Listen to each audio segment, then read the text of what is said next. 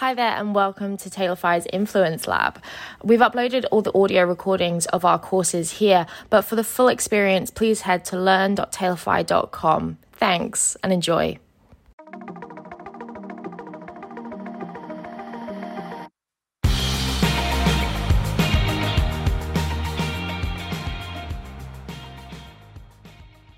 All right, welcome to the Influence Hub. This is the learning platform brought to you by influence marketing agency Tailorfy, and this is our third video in our 2021 Trends Countdown. We have Chester here from our sales team who's going to be introducing his piece. He wrote an article in The Drum all around brand ambassadors, specifically focusing on Nike and Jordan's relationship and how successful that was. So welcome, Chester, to the Influence Hub. Thanks for having me. And tell us a little bit about why you picked brand ambassadors as the big trend for 2021 and focused on this relationship. Yeah, why I focused on brand ambassadors as a big trend for 2021 was really ultimately down to what happened in 2020. 2020 was a strange period for us all. It was a period of lockdown. It was a period of people sitting on their phones at home, not having much to do. And ultimately, we saw brands communicating with consumers through influencers, and saw a lot of great collaborations between influencers and brands, which I guess we could call brand ambassador programs. And I think that was ultimately why I think it's going to be huge going forward in 2021. We've seen brands tap into it, and I think it's only going to get stronger in the future.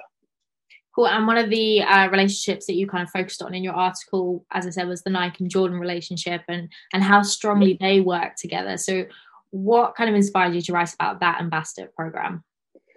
Again, lockdown. I guess I, like many others, was stuck at home and watching a lot of documentaries, a lot of films. I think most people completed Netflix over that period of time. I was one of those people, and I think anyone who completed Netflix, I don't think you even had to complete Netflix to watch the documentary, but a lot of people saw The Last Dance. And I think The Last Dance was a great example of how one person, one man, one sports star really helped to shape two different brands. Firstly, the Chicago Bulls franchise, and secondly, Nike. Ultimately, Nike, before working with Jordan, were a relatively unknown running brand, or relatively actually well-known running brand. But through Jordan, we're able to segment into another category, that being basketball. And ultimately, we now know Nike is being category leaders in sport as a brand in general. So yeah, that's why I chose to write on it, because I think it's a huge success story, and it was inspired by my documentary watching over lockdown. It's so interesting to hear about how brands are kind of using influencers to be able to access new niches like that. Like through Jordan, they were able to access a whole new basketball and kind of reposition the brand and reach that audience. But those are obviously two quite big brands, like Jordan himself, quite a big brand, and Nike themselves. So how does this work for, I'm not going to say small brands, but smaller brands? Yeah, I think smaller brands need to invest time into a relationship. And one of the big things that, again, Nike did was really enable Jordan to be the maverick that he was and to be the person that he was. They tapped into his values. And I think that's what's really, really important for small brands, is to tap into the values of the influencers or the ambassadors that they want to work with. A lot of the time, I imagine that for smaller brands, it can kind of be difficult to kind of cede control to influencers. But really what creates amazing relationships and great brand ambassadors is giving them the freedom to be able to create what they want to create and really enabling them to be true to their values. And the more that small brands do that, the better and more successful their brand ambassadors will be.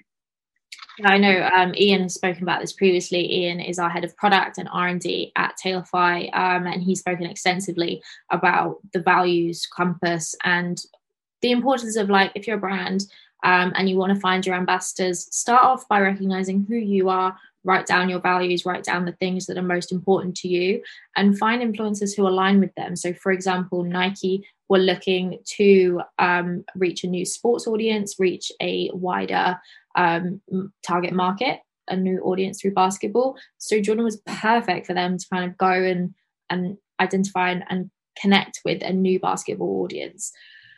100%. I think that's what's amazing about what Nike have done. And you fast forward to today, to 2020, or even what's about to be 2001. In fact, I think the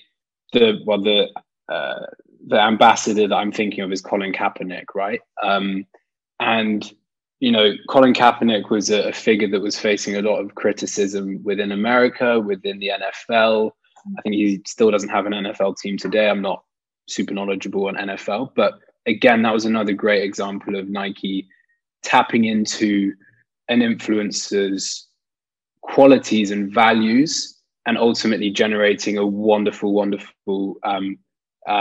collaboration with what has now become one of the most recent, I guess, well-known brand ambassadors.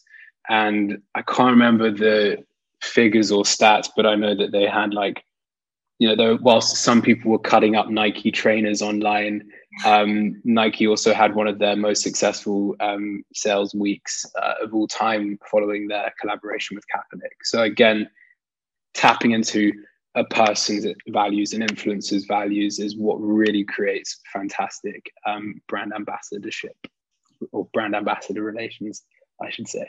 I think that's certainly something we've seen over the year 2020 as well, is a lot of issues like Black Lives Matter movement and long-term social issues that have kind of come to light. And audiences have kind of, and consumers have said, and you can read several GWI reports on this, that say that people want brands to stand by values and to be loud and use their platforms for power. So I think that's definitely a fantastic example of how a brand is aligning their values and being very clear with who they are and how they feel, which, as you say, definitely didn't hurt them in the long term. It's a fantastic relationship they built there. So what would be your main three things for a brand to do to identify their next brand ambassadors? The three main things that a brand should do to identify their next brand ambassadors. I think I alluded to it in the article, but I can't stress how important it is to do these things. We've touched upon one of them. The first is tapping into the influencer's values. It's so important to do that, give them the freedom to be who they want to be, or give the ambassador the freedom to be who they want to be. The second thing is that you should invest time into that relationship. You're never going to know who the perfect ambassador is after one collaboration. It takes time. You should very much see an ambassador or brand ambassador as being a marriage between both the brand and the ambassador, both the brand or company and the ambassador or influencer. It's important that it's a collaborative relationship, and that takes time. It takes time. It needs to be a marriage. So that's super important. And then finally, I would say that data is key to everything. I think data, if brand ambassadors are the buzzword of 2020 and 2021, or the buzz phrase of 2021, I think data is the buzzword of the 21st century. It's everything. And it's really, really important that brands are tapping into data and understanding data when identifying brand ambassadors. 100%. A good point to lean on as well is definitely, as you're doing all of these stuff, keep your data, catalog your data, even if you don't know what to do with it yet, keep it, because it will be useful. People can use it all the time.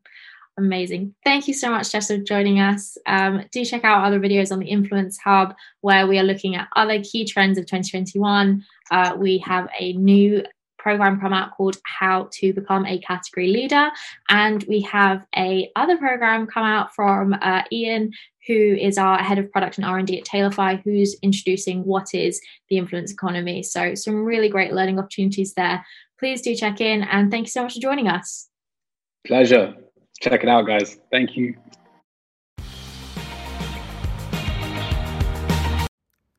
Thanks so much for listening. We really hope you enjoyed that episode. Please do share and give us a like, and head to learn.tailorfy.com for more content.